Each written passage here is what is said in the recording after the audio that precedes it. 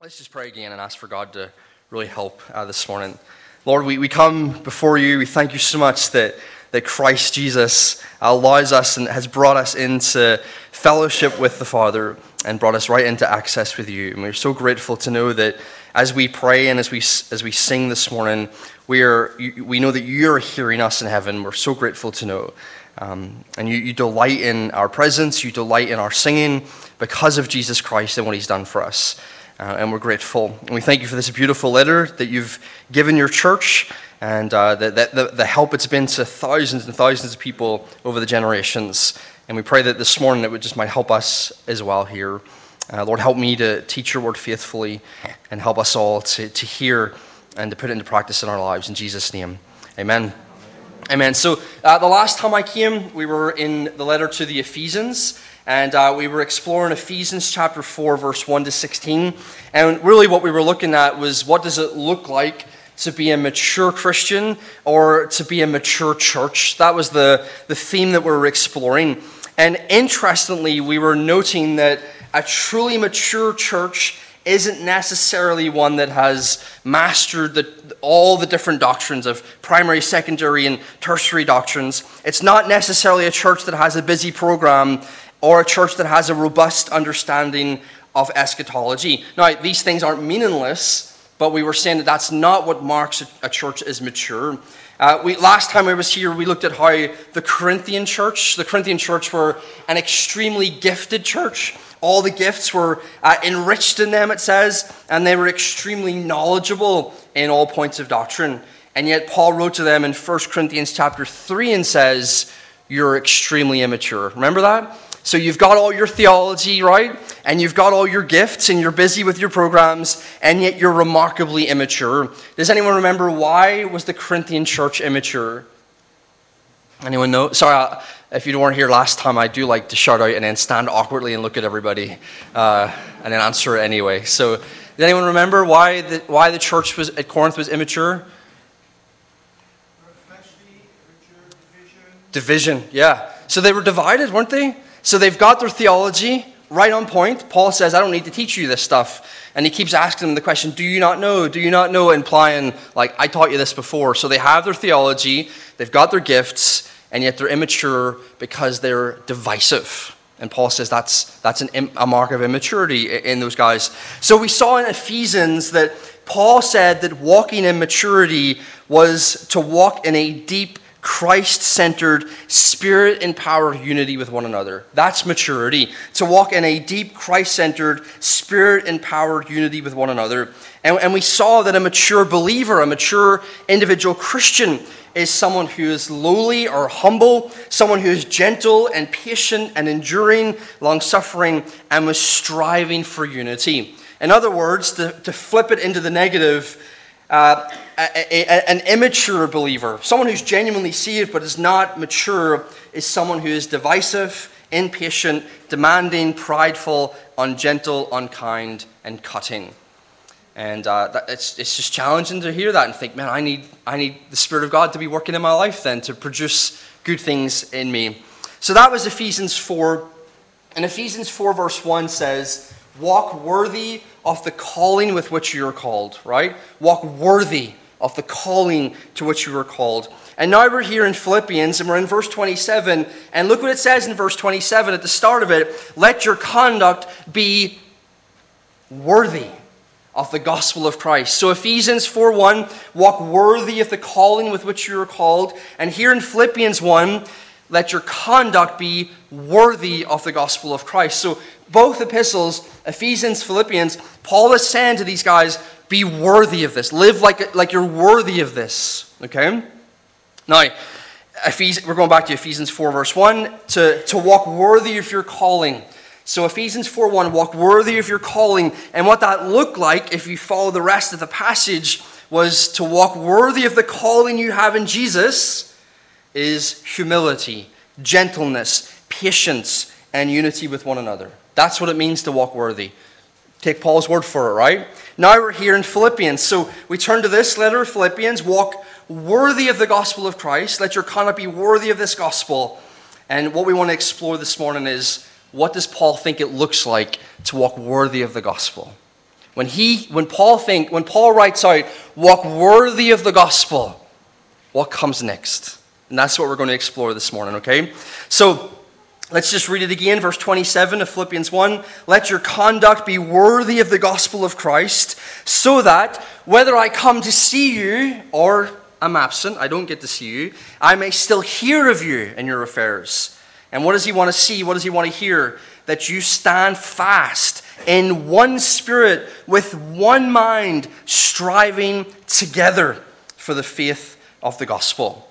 Now, Philippi was a free Roman city. Okay, it was gifted freedom and Roman citizenship quite a few generations before Paul writes the letter. Many in Philippi were Roman citizens, and so they're very proud to have this citizenship. The believers in the city understood, whether they had it or not, that the unique status and privileges of being a Roman citizen were quite special. So whether they were Roman citizens or they didn't have it, they knew that being a Roman citizen was top stuff.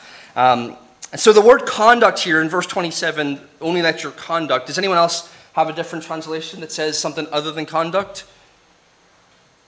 Conversation, King James. You got the key, only let your conversation in the King James. New King James is conduct. I think ESV's conduct. Anyone else got anything else?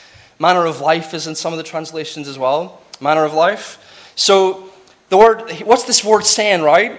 And the word actually translates like this: behave like a citizen. Behave like a citizen. That's how the word literally translates over into English. Behave like a citizen. So if we can read that into it, it says this: only let your behavior as a citizen be worthy of the gospel of Christ. That's what it's saying here. Now, the citizenship of the believers living in Philippi wasn't about them being Roman or not. What's their citizenship? What's the citizenship that a believer has?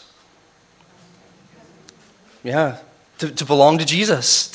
Our citizenship's from above. Anyone know where it says that in Scripture? Just a few chapters over, right? So let's stay in Philippians 1. Scroll over to chapter 3, or scroll or flip or whatever thing you have that gets you to the chapter. Chapter 3 and verse 20. In chapter 3, verse 20, Paul says, our citizenship is in heaven, from which we also eagerly wait for the Savior, the Lord Jesus Christ.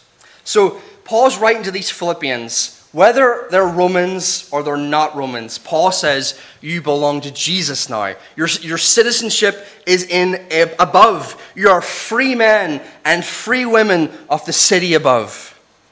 So we go back to chapter 1, verse 27, and Paul says, let your living out of this citizenship be worthy of the gospel of Christ. In other words, live like it's true. Live like it's true that you're a citizen from above. He's not saying this, please don't get me wrong. He's not saying live in such a way so as to earn the citizenship. Because we know the citizenship we have from God is freely given, right? We trusted in Jesus as Savior, and He brought us into the family. He brought us into the kingdom. We belong to Jesus by grace alone. So He's not saying live in such a way so that you will be worthy of the gospel, so you'll earn it in some way. He's saying this: since you've been freely granted the citizenship through the gospel of Jesus, live like it's true. Live like it's true. So I was in Specsavers the other day, and up in Stoke where we live, and the guy was, up in my face examining me. Probably needed some chewing gum, so did I. And he's this close, and he goes, "So you're from Northern Ireland, then?" I'm like, "Yeah." And I was like, yes, he knows. Like, I've been out of Northern Ireland for 14 years, but my accent it's disappearing, it's diluting. Sorry to the Northern Irish people, but it's still there. It's there enough that he's like, I can hear the Northern Irish, and I'm like, yes, I'm still living out my Northern Irishness in such a way worthy of the people of Ulster, and so that people can recognize that in me. And this is really what Paul's saying. Hey guys, you've been freely given citizenship. You're free citizens of the city above. Live worthy of that. Not to earn it, but because you've already been freely given it. Most people who still live in the country that they're from, They love their country, but I find when it's people who live outside of the country that they're from, that's when they're proud of the country. That's when they're like excited about the country and they big up the country. I've spent all yesterday with Clayton, and he wouldn't stop talking about how great South Africa is. You're like, oh, whatever, man, get over it, right? But he's proud of his city. He's proud of it. He loves it. And this is the idea: we live worthy of we represent it well. So this is what's saying here. You've been freely given the citizenship, live worthy of it. So the question is this: what does Paul go on to say? How do these Philippians live worthy of this? So that's the question you and I should have in our minds now as we think, right, okay, we've been freely given this citizenship. Paul is calling us to walk worthy of that now, to live it out in our lives. And the question left to us is to think, what's that going to look like? What does it look like to live worthy of the gospel? Well, we don't have to wonder very long because the answer comes at the end of the verse. And this is it. When Paul, blows my mind. I've been studying this principle in the New Testament for about a year now, and it keeps blowing me away. When Paul says, walk worthy of your calling, walk worthy of the gospel, what's on his mind is at the end of verse 27, that you stand fast in one spirit with one mind, striving together for the faith of the gospel. According to Paul, under the inspiration of the Holy Spirit, that's what it looks like to live worthy. Unity amongst your brothers and sisters in Christ. Fellowship. Genuine, mutually loving, helping fellowship with one another.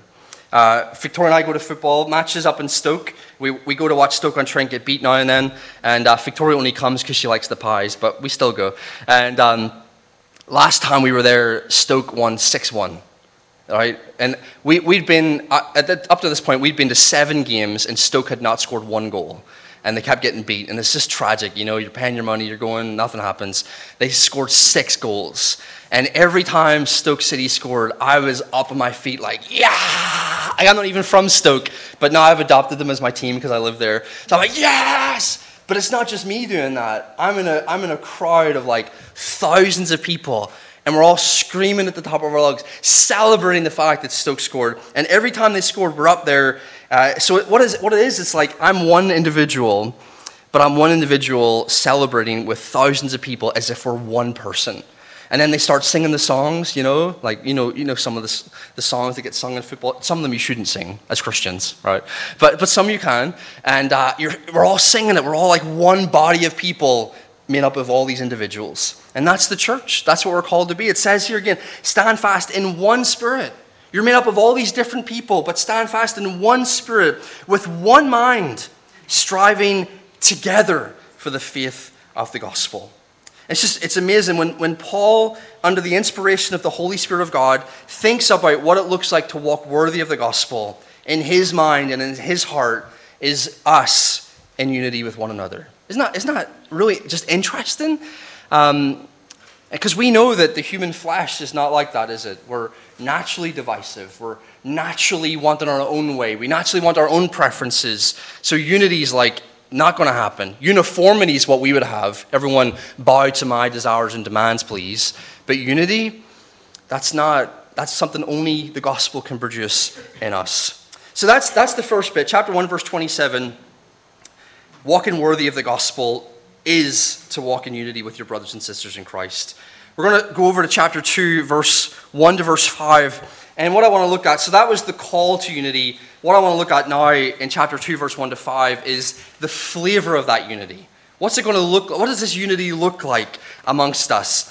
Is it a begrudging unity? When you're like, you're kind of like, you're being nice to one. You've ever had people that you're being nice to each other, but you can tell there's not a real friendship there. It's just being polite with each other. Maybe not in London. Maybe everyone just tells you like it is in London. I don't know. But there's this niceness. Is it a begrudging, like under the current tension, but we're gonna put on the appearance of friendship? Is it a unity where you demand your way and everyone has to follow suit and then you're all united because everyone's bowed to you? Sometimes there's some unity like that. Well, let's look at it. Chapter 2, verse 1 to verse 5. If there's any consolation in Christ, if any comfort of love, if any fellowship of the Spirit, if any affection and mercy. What Paul's saying here in verse 1 is this. If it's true that you, born-again believer, have freely received in Jesus consolation and encouragement, if it's true that you freely received loving comfort from him and fellowship and affection and mercy, if it's true that you have received these things, and just pause for a second and explore that with me. Have you, as a born-again believer, as a follower of Jesus, have you experienced Jesus console and encourage you? Have you experienced that? Can we say amen, maybe? All right. Have you experienced Jesus lovingly comfort you? Yeah? Have you enjoyed the fellowship of knowing Jesus?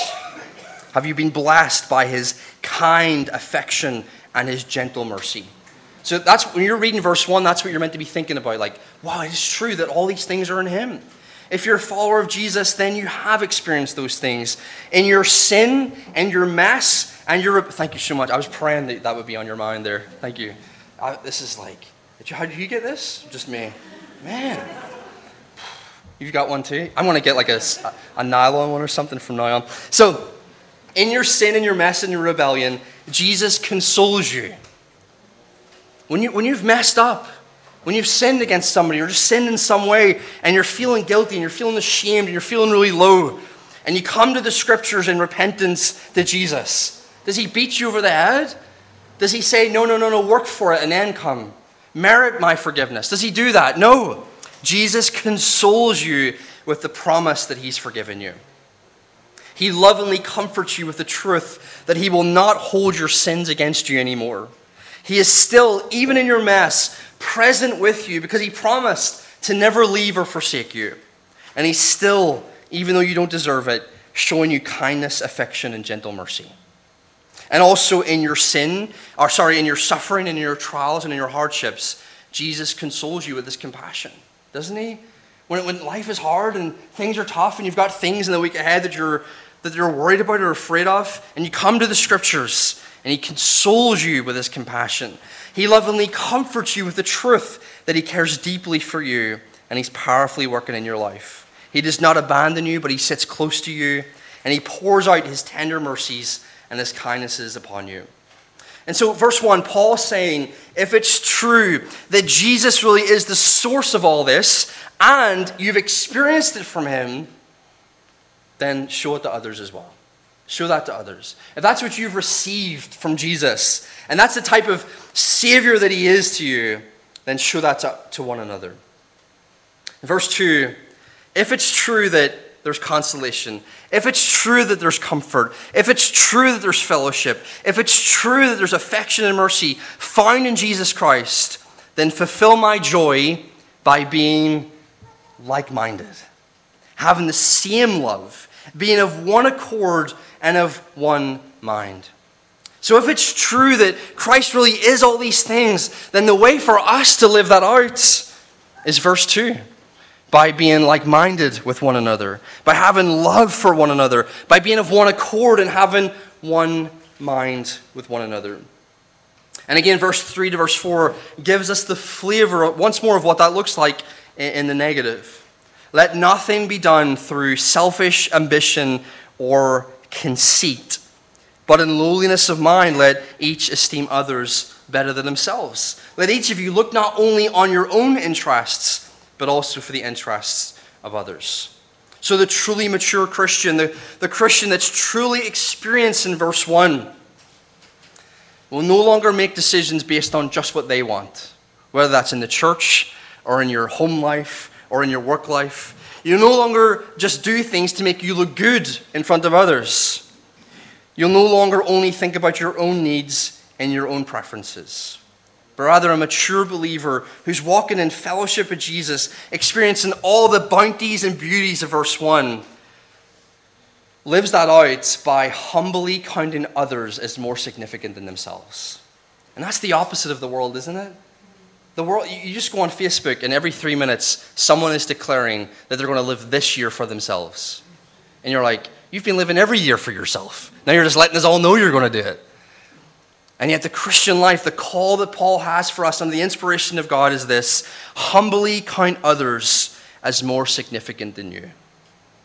Can I just say, that's not Alan Campbell. That's not me.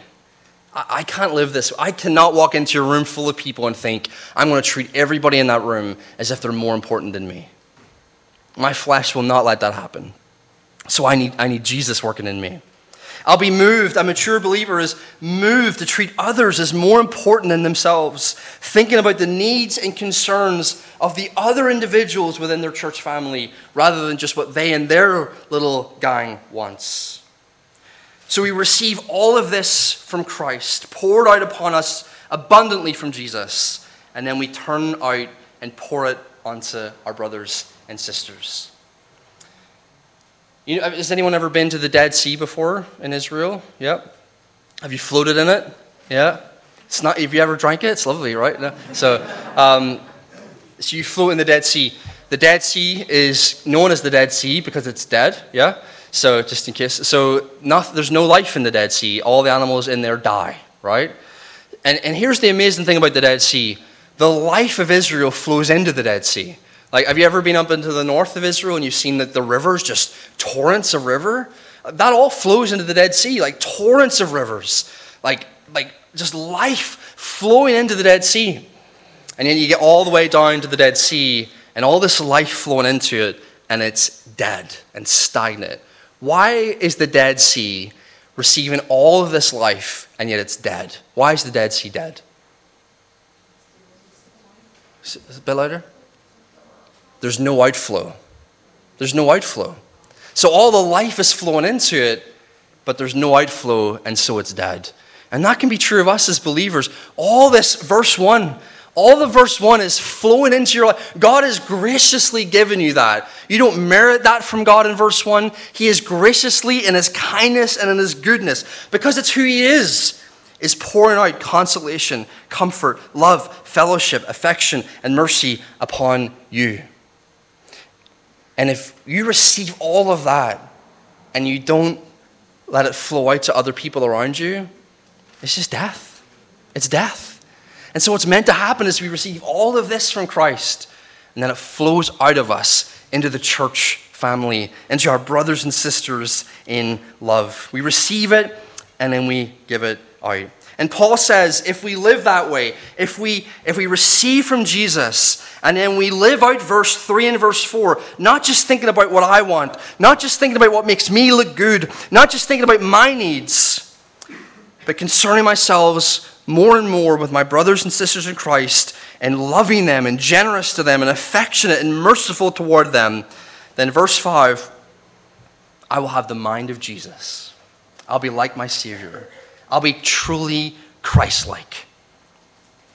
And what's so beautiful about verse 5 to verse 11, which we'll not spend a lot of time in this morning, verse 5 to verse 11 is telling us that Jesus did this, and God the Father was pleased to exalt him because of it.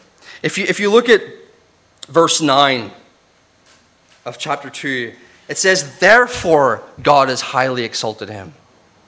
Why did God the Father highly exalt Jesus? If you look at verse 9, with the beginning of this verse says, therefore.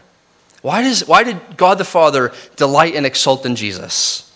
If you follow the flow of the argument, he delighted to exalt the Son in this context because the Son was willing to humble himself to serve other people. That's what it's saying here. Therefore, he highly exalted him because of his willingness to humble himself to the service of others. And we know God's word says he loves to exalt the humble ones, doesn't he? And bring down the proud.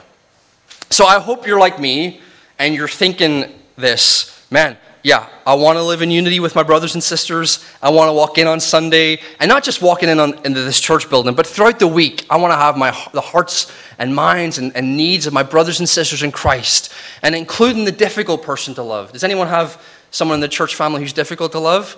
Hands up. I'm just joking. Come on, confess. Point if you need. That person, I want to love that difficult person the way Jesus loves me. Yeah? I want to love that difficult person the way Jesus loves that difficult person. I want to love that difficult person the way Jesus loved his enemies. And hopefully, if you're honest this morning, every one of you's thinking, but I can't. I got nothing in me. I mean, I can put on a good show for about 15 minutes and then they do something else that winds me up and I'm me again. I've lost it, you know? When I don't see them, I'm thinking really good thoughts. Yeah, like, okay, love that person, pray for them, love them, serve them when they come, and then they're there, and you see them, you're like, and it all just tumbles to nothing, right? Anyone ever been there? I've been there, right? You don't have to invite me back. I've been there. I struggle to love people. I'm a messy sinner who needs Jesus every day. So if that's you, which it is, and you're just not being honest if you haven't owned up to it yet, let's go to verse 12 to verse 16. So we saw the call to this unity. Walk worthy of the gospel by living in unity. We saw the flavor of it. It's a unity of mercy and tenderness and affection for one another that serves the people within the church family, that puts them before yourself. And now we see in verse 12 to 16 the motive and the power for this unity. The motive and the power for this unity. So as we consider these passages so far in Philippians, there should be two conflicting thoughts going through your head. Number one, I want this to be true. I want to live this way, and I want to be part of a church family that treats each other this way. And number two, I don't have the desire or the strength to live this way. Okay? So verse 12, therefore, my beloved, as you've always obeyed, not as in my presence only, but now much more in my absence, work out your own salvation with fear and trembling. Work out your own salvation with fear and trembling. Now, as we know, you guys already know this does not mean work for your salvation, and it does not mean work out if you're saved or not. It's not saying work out whether or not you're a Christian. It's not saying that. What this idea of working out your salvation means is to cultivate, okay? To bring out of you what's already inside of you, okay? So right now, am I the only person sweating in the room? Are we sweating? Right? So there's salt just pouring out of us right now because there's salt inside of us, right? So we've got it in us and it's coming out of us. And that's what this idea means in verse 12. Work it out, cultivate it, bring out of you what's already inside of you. And what's already inside of you according to this verse? Your salvation, yeah? Eternal life. New creation, the Spirit of God indwell in you and seal in you for eternity. Christ in his infinite mercy and love tenderly with you. Work all of this out. But look at verse 13. Verse 13 is one of my favorite verses in Scripture. It is God who works in you, both to will and to do for his good pleasure. Does anyone have a different translation of verse 13? Shout it out if you have something different than to will and to do. You got? No, will and to do. Who's got something other than to will and to do? Will and to work. Will and to work. Yeah. Anyone else got anything else? Will and to do, will and to work. Okay. Here's what this verse is saying. This is so beautiful. It is God who is working in you the desire and the strength to do what pleases him. It is God who's working in you. Dear Christian, struggling with sin this week, feeling like you can never overcome it. Christian who's struggling to love his wife, or struggling to love her husband, or struggling to love the kids, or kids struggling to love parents. Whatever your situation is. I can't live this way, God. You're calling me to live a certain way. I can't do it. And this verse says, I know you can't do it. So I'm working in you, not just the strength to do it, but the desire to do it comes from God. The desire to live the Christian life does not come from you. It comes from him. That's what it says. It is God who's working in you the will to do what pleases him and the strength to do what pleases him. Yes, such good news, because you can come honestly before God with commands in Scripture that he's calling you to live in such a way, and you can come to him in all of your brokenness and honest confession to him and say, God, I don't even have the desire to do what's right now. My husband is driving me mental. No? I don't have the desire to be patient with him. I don't have the desire to love him. I don't have the desire to be gracious.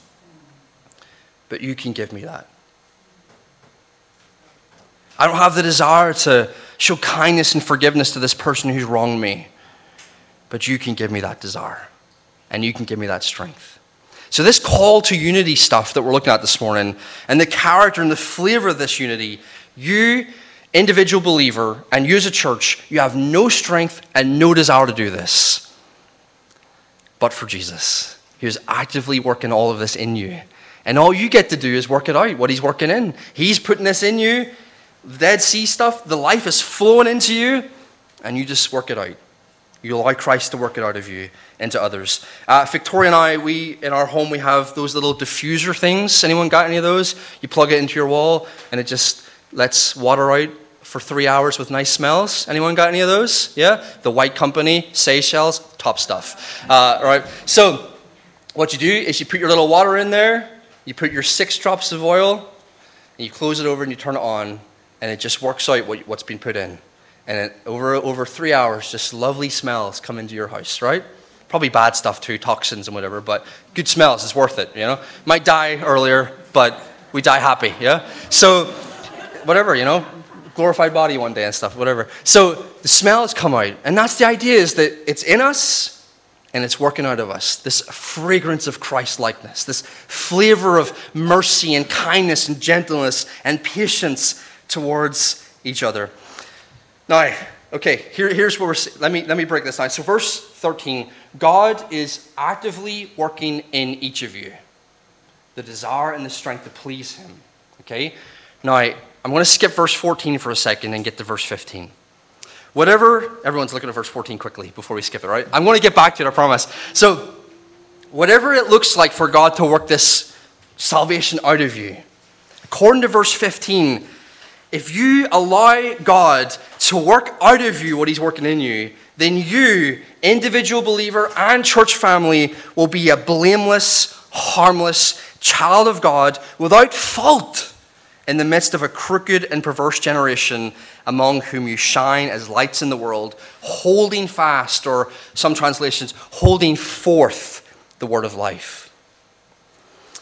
So, whatever it looks like to work out your salvation, if you do this, if you allow it to happen in your life, you will shine brightly in a dark world. I mean, you prayed it today, sister. Last time I was here, you were praying it. The world's dark, isn't it? Do you want to shine brightly in a dark world? You know, like recently everyone's got their windows open at nighttime because it's roasting hot and the lights are on. So like every bug within a 3-kilometer radius is just like, it's just coming and you're like, oh great. Like, let's go to bed with all the creatures tonight, you know? And so they're attracted to the darkness is attracted to the light.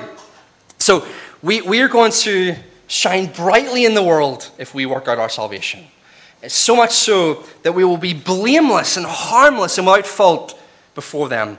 And it uses this word perverse, this twisted age that we live in. And verse 16, holding fast to Scripture and holding it out to the lost around us. So let me just say it again. God's working something in you. He's working the desire to live this way and the strength to live this way. If you let him and you work that out of you, you will shine brightly in this dark world. The question then is, what is it? What does it look like to shine brightly in a dark world? Right? What does it look like to hold forth the word of God? What does it look like to work out your salvation? And the answer is verse 14. Do all things without complaining and disputing. There you go. Do all things without complaining and disputing. The word complaining can be translated grumbling, discontent, murmuring, and finding fault. Anyone good at those things? Yeah. The word disputing could be translated arguing and bickering. Anyone good at those? Yeah, I'm naturally gifted, yeah. And Paul says God is working in you the desire and the strength to not live that way anymore. And if you live that way, if you work out what God's working in you, that's how to shine brightly in the dark world. That's when Paul thinks about how does a Christian shine brightly in a dark world? And our minds go to like, well, morally clean in certain ways and, you know, straight with theology. And all these things are important. But in Paul's mind, under the inspiration of the Spirit, he writes, stop moaning. Stop complaining. stop disputing, stop bickering, stop finding fault in one another. And that is how you'll shine brightly in the dark world. Because that's what the world's good at, isn't it? The world's good at complaining and bickering and murmuring and finding fault and arguing. It's good at that, and we're naturally good at it. But according to Paul, the evidence that Almighty God is working powerfully in an individual is when that individual stops doing verse 14. Stops murmuring. And stops disputing. So let me say it this way. If you're a person who's full of grumbling and full of finding fault, then you're not working out your salvation. You might have read 15 systematic theologies. You might be able to draw the eschatological charts. You might be able to be busy in your programs and busy with your evangelism, and you're clean in all sorts of other ways. But according to this passage of Scripture, if you're grumbling and discontent and murmuring and finding fault and arguing and bickering, you're not working out your salvation. You're not working out what God's working in you. It's just challenging. But it's such good news, though, because chapter 2, verse 1 is true. He's still merciful. He's still affectionate. He's still kind. He still consoles you, even when you're not like that. And he's still powerfully working in you these things. Okay? So don't be discouraged. Just be, convicted, Like me, I'm convicted. I'm like, man, God, help me in my marriage and in my friendships and my relationships. Help me to be like this more and more. Right, we get to verse 19 to verse 21, and this just challenged me. Again, it's about this unity. We're looking at this unity stuff today. Verse 19 to 21, he says, "But I trust in the Lord Jesus to send Timothy to you shortly, that I also may be encouraged when I know about your state," how you guys are doing. Look what he says in verse 20. "I have no one like-minded who will sincerely care for your state." So he says, Paul says, Timothy is genuinely concerned about your welfare. And when he's there with you guys, he will genuinely be concerned for your welfare. Okay? Now look at verse 21. "For all seek their own, not the things which are of Christ Jesus." These two verses together are really powerful verses. We live in the West, and there are subtle, dangerous idols that we have here in the West. And we're so unaware of these dangers that we fail to realize just how much they've entangled our lives as Christians. And one of the greatest dangers of the West is individualism. Would you agree? Individualism. Me and Jesus. Me and what I want. Me and my needs. Me and my preferences. When I get home from work, I switch off. I put the door, close the door and close the windows, and no one can get in except the bugs because it's too warm outside. No humans, though. And I'll see you Sunday. See you Sunday Christianity is what we call it in our church. See you next Sunday. And you don't ever engage that other believer again until next Sunday. See you Sunday. See you Sunday Christianity. All right? It's one of the greatest dangers in the West. It's crept into Christianity to the point that we believe that you can be a mature Christian on your own. Can we bust some myths this morning? It is impossible, according to Scripture. Read Colossians chapter 2, verse 2. We don't have time for it. Read Colossians 2, verse 2 in your own time. It is impossible to be a mature Christian on your own. It's impossible. You need your brothers and sisters to be a mature believer. To be separate from the church family is just unheard of in the New Testament. It's alien to the New Testament.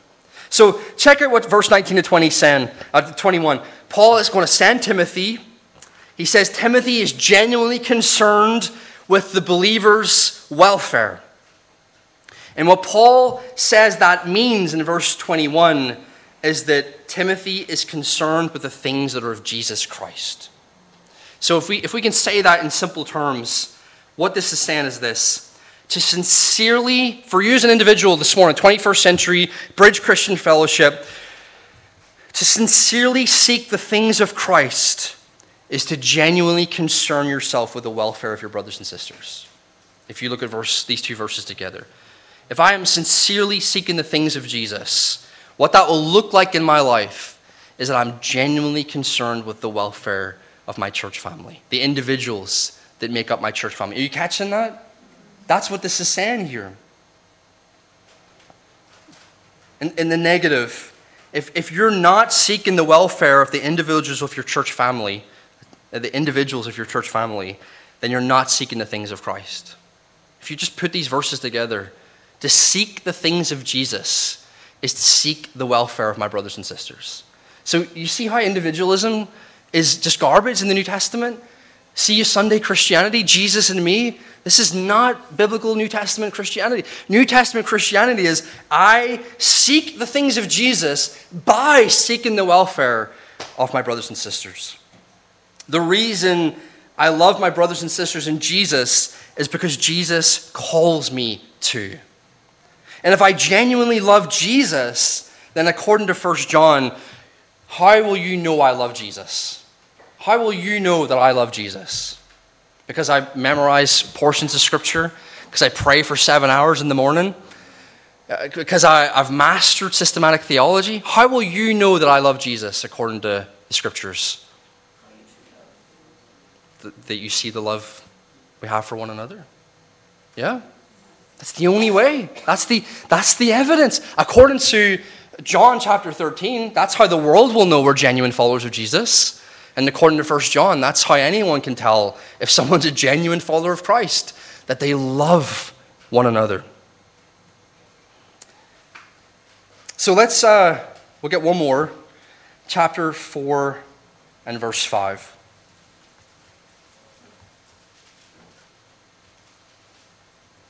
Chapter 4 and verse 5. It says this, let your gentleness be known to all men, the Lord is at hand. There's two interpretations of the Lord is at hand. Some people believe it means the Lord is close, like he's near us right now, like he's in our midst, so we should live this way. And most people believe it means Jesus is coming, right? The Lord is at hand, right? So who believes it means that second one, Jesus is coming? Yeah? Who in this room believes Jesus is coming back one day? Yeah? Who's looking forward to that? All right. Not everyone put their hands up. It's concerning. All right. Jesus is coming back. And back in chapter 3 and verse 20, some beautiful things are going to happen. It says, our citizenship is in heaven, from which we eagerly wait for the Savior, eagerly waiting for him, the Lord Jesus Christ. And he's going to transform our lowly body, that it may be conformed to his glorious body, according to the working by which he's able even to subdue all things to himself. We are eagerly waiting for Jesus. And what a day that's going to be one day. We'll be presented to Jesus.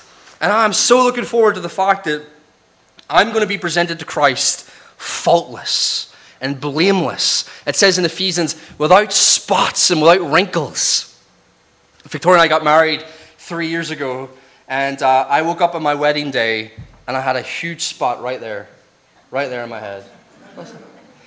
And you try to deal with it and get rid of it and stuff, and it's like, no, I'm here all day. That's the spot was like, no, me and you, we're together all day now. And Victoria's walking down the aisle, and she walks into the church building, and my spot's like, isn't she pretty? Like it's just massive spot, and she can see it from the other, like she can see it. It's like, Victoria, come. It's like I'm over here, Victoria, the big spot. And she's like, whoa. And she comes all the way up to me, and you spotted it, right? You couldn't help but spot this ginormous creature. And so she's looking at it, trying to look at my eye, but you can't look. One of those ones you just can't look away. It's hideous. And by God's mercy, Photoshop exists, and our photographer got all rid of it on the photos. So I look good on the photos. But on the day that we're presented to Jesus, for the wedding day that's coming, there'll be no spots, no blemishes, no wrinkles, right? And we've been at 3 weddings this summer, and I love weddings. Weddings are the best, And I get to marry people, and I get to preach at weddings, and so I get kind of a bit of a front row seat. And I love looking at the bride when she comes through the door. But my favorite thing to do after I've seen the bride is to turn and look at the groom and see his face. How's he reacting? And so far, all the weddings hasn't been like, he's not doing that. That's every wedding I've been able to be to, the groom is just beaming. This massive smile on his face. He's just so happy. She's so beautiful. He's excited. She's coming up the aisle towards him. And he's smiling. And that's what's coming for us one day. Jesus will gaze on you without scrutiny. Without scrutiny. Without shaming you, without pointing out your blemishes. On that day, you and I will bask in the warmth of his smile as he presents us to the Father with great joy. We'll have a body that will never sin again, and a body that will never be tempted to sin again. I think we looked at it last time. Whatever sin that you're struggling with in your Christian life right now, whatever sin keeps getting you down and keeps wrecking you and, like causing you shame and whatever it is, one day you're going to sin that sin for the last time because Jesus will set you free. And one day you'll be tempted to sin that sin for the last time when he presents you faultless. We'll have a body that will never suffer again, that's fitted to enjoy glory for eternity. I will have flowing locks of hair again. I'll be the guy in glory doing the L'Oreal advert. Look at me, it'll be me. Me and you, brother, right? Yeah. It's coming. All the aches and pains, all the things that grieve us will be gone. Amen? Amen. All right. Now, how do we live like it's true? How do you and I, in the meantime, live like that's true? That you and I are eagerly waiting for that day when we see Jesus and bask in his presence for all eternity. How do you live like it's true? Chapter 4, verse 5. Let your gentleness be known to all men. The Lord is at hand. That's how you live like it's true. Now, we have lots of different ideas about the return of Jesus. Christians like to fall out about these things. We have pre-trib, mid-trib, pre-wrath, post-wrath, A-mill, pre-mill, post-mill, windmill. No, that's not one of them. Sorry. We have all these differences, right? We argue back and forth and we dispute. And I'm not saying we shouldn't disagree and we shouldn't have our discussions about these things. There is a truth. One of them, either one of them is right or none of them are right, and we've all got it wrong. But they can't all be true, of course, right? There's one of them that's true. So we can have these discussions, we can have these debates, we can write our books, whatever. The problem is not that we disagree. The problem is how we disagree with one another in these areas. Isn't that the problem? How we disagree. You see it online, you see it in speeches that are given, you see it in conferences where we're sarcastic to the other side. We're demeaning, we're cutting, we're vitriolic, we're arrogant, we're angry. And we claim that all that's justified because we're defending the truth of Scripture. But look at verse 5. If you believe the Lord's at hand, if you're so eager for his return, then let your gentleness be known to all men. The way to live like it's true, that Jesus is coming back one day, is verse 5. The word gentleness can be translated your moderation, your humility. I love this translation of it. Your kindliness. Let your kindliness be known. And the idea of let it be known to all men is this. Have a reputation for being gentle. When someone thinks about you, they think of someone who's gentle and humble and kindly.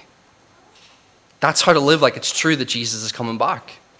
That's the reputation that you have in the world. So if you have a reputation for being harsh, for being unyielding, for being unkind, if people have to walk on eggshells around you, whether that's at home or at church or at work, if people are afraid to get in your way, then you're not living like it's true that Jesus is coming back. And you might be right on your theology. You might have all the doctrinal things perfected. But if you don't live out verse 5, you're not living like it's true that Jesus is coming back. So, just to bring things to a conclusion for us this morning, and what I mean by that as a pastor is, we're going to have another 15 minutes. No, we're not really.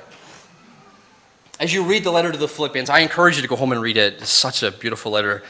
How do you walk as a worthy citizen of the gospel? Paul says, humble unity amongst one another. How do you live as if you have the mind of Jesus? Paul says, humble unity with one another. How do you work out your salvation? Humble unity with one another. How do you shine as lights in a dark world? How do you hold forth the gospel to sinners? How do you seek the things of Christ? And how do you live as if Jesus is coming back? According to the letter to the Philippians, it's by living in humble, gentle, loving, serving unity with your brothers and sisters in Christ. Not just on a Sunday morning, because you can be on your best behavior for an hour on a Sunday, right? But in your life, at home, and at work, at school, at uni, doing life together as Christian family. Encourage each other in Christ, being with each other on a Tuesday, inviting each other over for a meal on Thursday, and in those moments, loving one another. It's so easy on a Sunday to get this right. For an hour and a half, you all face the front. You don't even have to talk to each other. We all face the front and sing. We all face the front and listen to some guy speak. And then you all go home after a cup of coffee. It's all very simple. But what the New Testament's calling us to is a unity of togetherness where you start to rub off each other, where differences start to come out, where personalities start to, And in those moments, love and patience and gentleness and kindness. The early church met together almost daily.